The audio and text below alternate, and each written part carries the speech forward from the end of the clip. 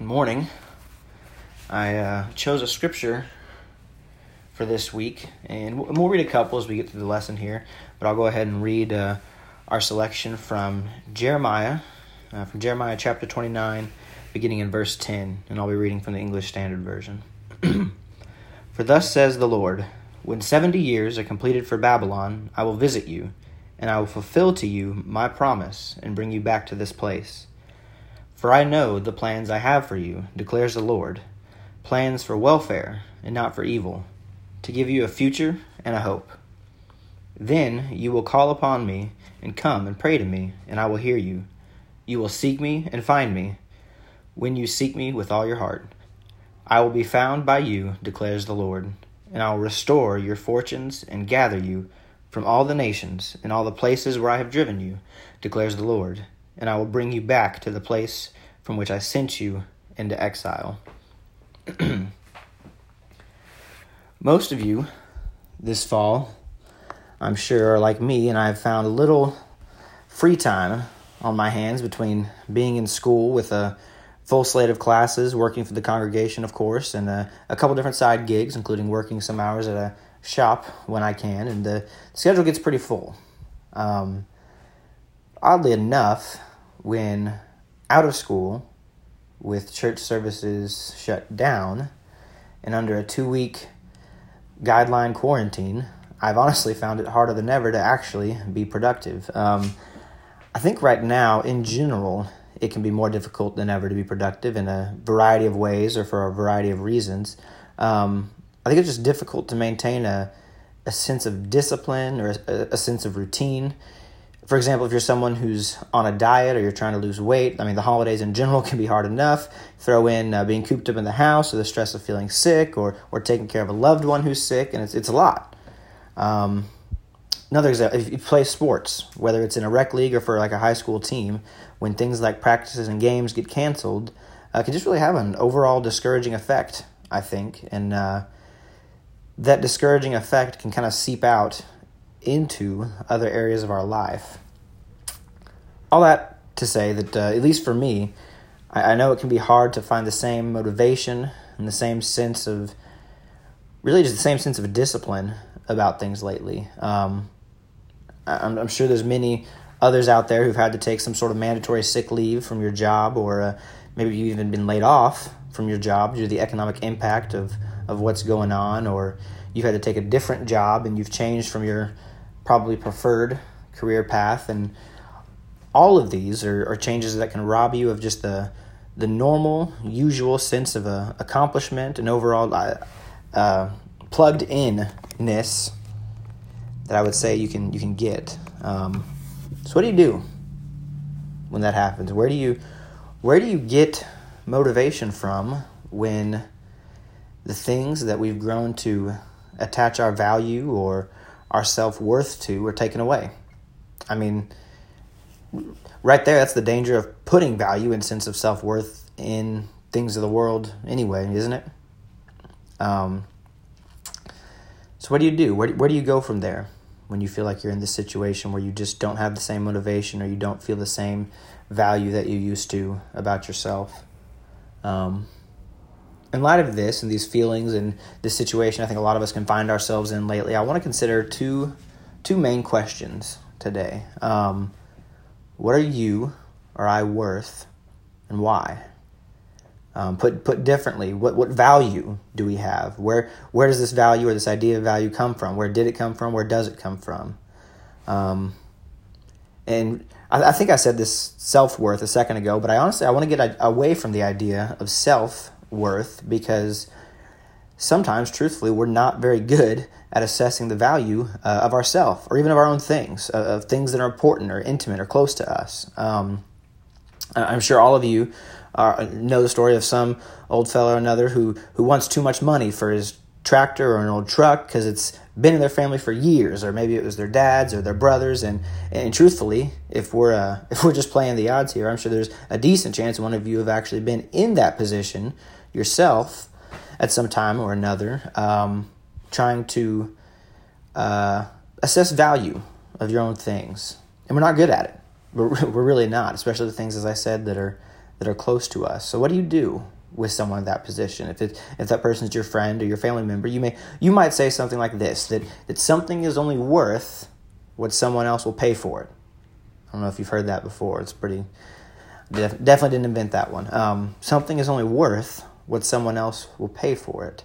To go back to the original example, if you're trying to sell an old truck for, say, $10,000, because it just means a whole lot to you, and you think it's all worth this and that, and you keep getting offers in the $5,000 to $6,000 range, I think we would all agree that what you have is probably closer in value to the $5,000 than the $10,000. Why? Well, I think it's in our nature to equate value with cost, or to equate value with payment. I mean, more specifically, in this case, someone else's payment, right? In another example, I think this is the whole concept behind ransom, isn't it? When something important or something significant is taken and a great payment is demanded in return, that is demanded because what was taken has great value. If you have your Bible, go ahead and turn with me to 1 Corinthians 6. If you don't have your Bible, take out your phone. I would encourage you to open or download your favorite Bible app and then turn to 1 Corinthians 6. In all seriousness, even if you were like me and were kind of anti-digital Bible, I really do encourage everyone to get some sort of Bible app. You will be surprised at how useful that can be. I can't tell you how many times I've been talking to someone or having lunch with somebody, gotten a conversation I didn't expect to, and it gets a little bit more spiritual than maybe you thought it would go, and it's just be able to pull out your phone and talk about it is really very useful.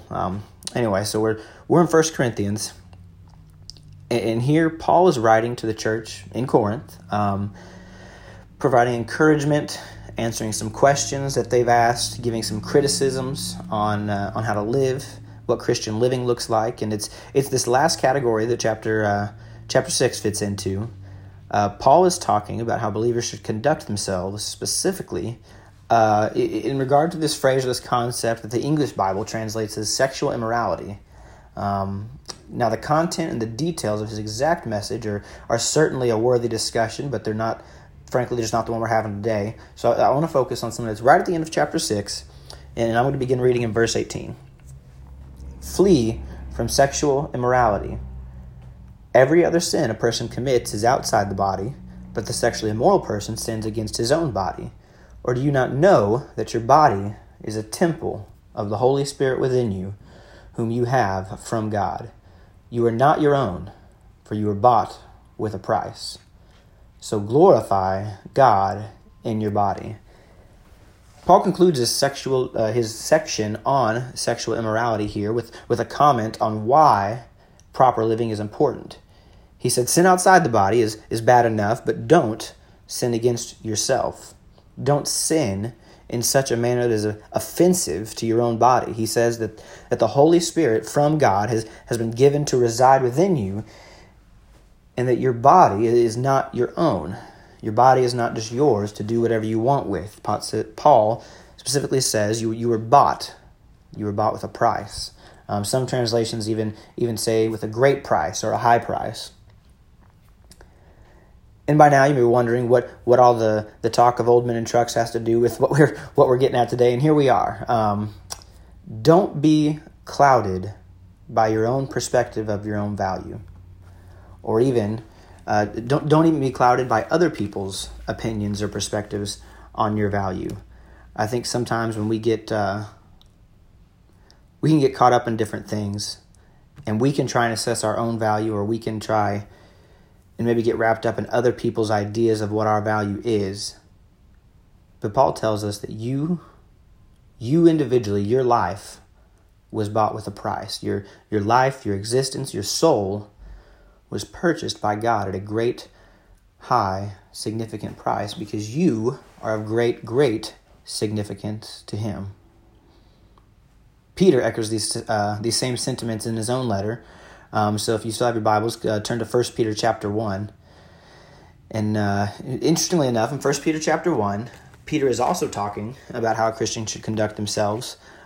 He's discussing more along the lines of what it means to be holy, why we should be holy, what it means to be called to be holy. And towards the end of chapter 1, he delivers these words, and I'm going to start reading in verse 17.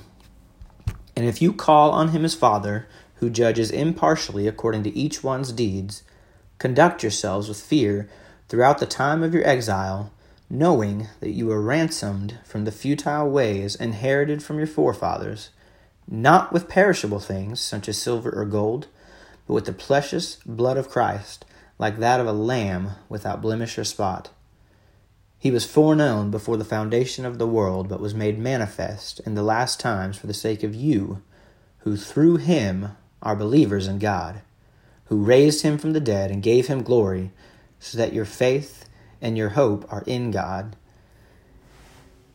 Peter kind of has made his point by the end of verse 19, but verse 20 and verse 21 paint such a beautiful picture of who Christ is and who he was and what his significance is and should be, that I wanted to include that in our selection here. But in verse 17 and 18, Peter's warning is really very similar to Paul's, except he actually goes beyond just saying we were bought with a price, but points out this was not a payment of cash or gold or any sort of monetary currency of this world.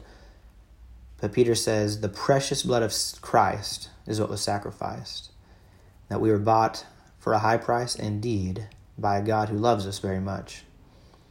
I want to look at a few more scriptures here to answer the second question that we opened with, and that was the idea of why. Why do we have value? Where does our value come from? We talk about how the scriptures discuss at great length this idea of a high price and a high cost, but why? Why did God send his son for us? Why did Christ die for my sins? Why does God put such a high value on my life? On me, a man, a flawed, limited human. Why? There are really so many places in the Bible I could go that talk about all the love God has for us, but I wanted to start somewhere a little unconventional as I read for us today the words of Jeremiah. And again, that was in Jeremiah chapter 29. And if you want to start turning back there to follow along, I want to take kind of a minute to set this up because truthfully, at least in my Bible, Jeremiah is one of the less traveled roads, less familiar areas of the Bible. And in his writings, Jeremiah is a prophet. He's one of the latter prophets of the Old Testament. And Jeremiah's struggle is one that's probably familiar to a lot of us. Jeremiah is struggling to figure out what his role is in serving God. You see, at the time of Jeremiah, the Israelites are in trouble. The devout among them have all been taken away into Babylonian captivity, and this is often referred to many times throughout the second half of the Old Testament. You'll just see it referred to as the exile or those in exile. And so many of the faithful members and central leaders of their community have been taken away. And those who've been left are struggling. They're falling away. They're not practicing what they should be practicing. They're falling into the worship of other gods and other idols. And Jeremiah is struggling with how to serve God. What does it mean to serve God in this environment? What does God want him to do in a situation like this? In the early chapters, God calls Jeremiah, and Jeremiah tells God of how the people of Israel have fallen away, and God sends Jeremiah to prophecy specifically about repentance, how Israel needs to repent and return to God, or else they will fall into destruction.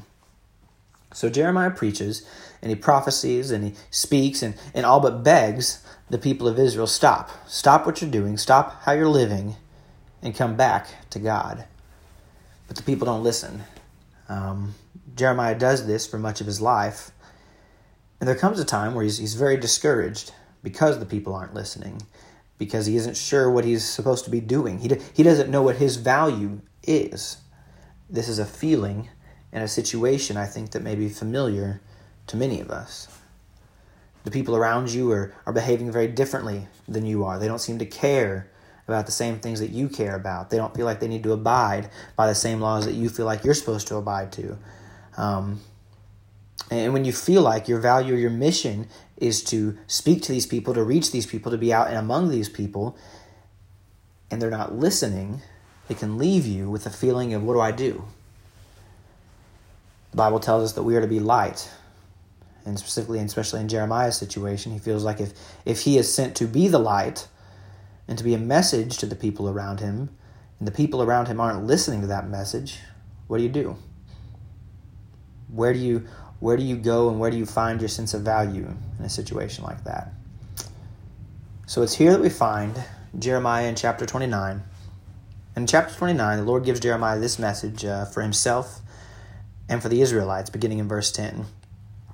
For thus says the Lord. I think right here Jeremiah says, if you weren't listening before, listen now, right?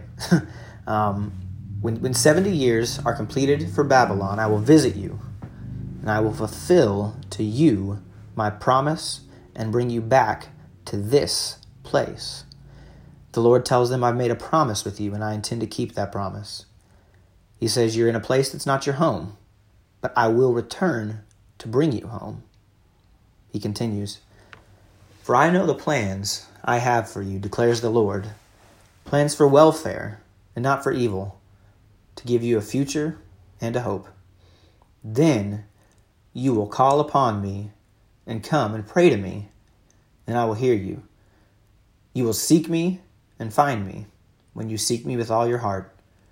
I will be found by you, declares the Lord, and I will restore your fortunes and gather you from all the nations and all the places where I have driven you, declares the Lord, and I will bring you back to the place from which I sent you into exile.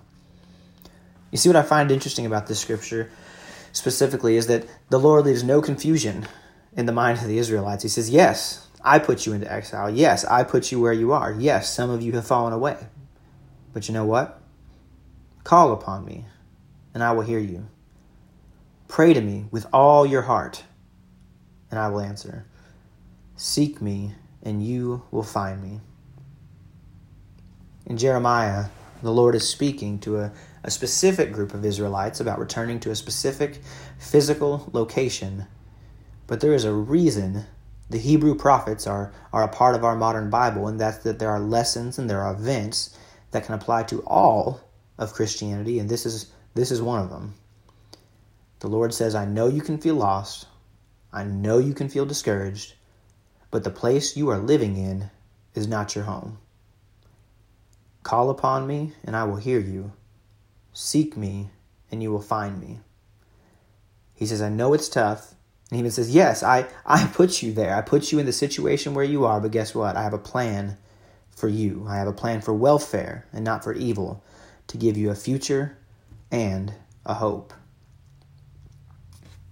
We spoke a few weeks back about the idea that the world is not our home, and that's true. But what I love about this passage from Jeremiah is that the Lord says, it was still I who put you where you are. Yes, it is not your home, but I put you there. I have a plan. And if you intend to be a part of that plan, seek me. When we began talking today, we asked questions of value. As I said, what is our value? Where does it come from? And I think it comes from this. It comes from this right here. That God loves you and he has a plan for you. So don't be discouraged. Don't let other people tell you what your value is. In fact, I would even say don't let your own mind trick you about what your value is. Don't put your value in other things. Don't put your value in other things or in your own plans or in the plans of others. Because God has a plan for you. He puts you where you are now. He cares deeply for you, and he longs for you to seek him. That's where your value is. If you're listening out here as part of our perhaps vast digital audience, as always, I encourage you to reach out. Be a part of the congregation of the Church of Christ in Romine. We want to embrace you. We want to help you understand God's love for you and his plan for your life. We can't help those people we haven't met, and we can't fix problems that we don't know about, so please reach out. As I said last week, I'm going to say it again here.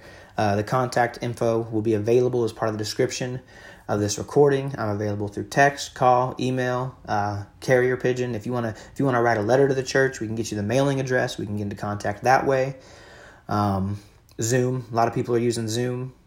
It can be available via Zoom too. If you're afraid of meeting in person right now, or you're sick, or you're not allowed to leave your house. And to the members of the church, we need to be there for those outside who need us, and we need to be there for each other as well. If the lack of in-person services continue, I want to try to reach out to more families and to some of y'all out there just to touch base, see how things are going, check in with everybody. I appreciate all y'all who have tuned in this morning. You guys have a great week, and I hope to see y'all again soon. Bye.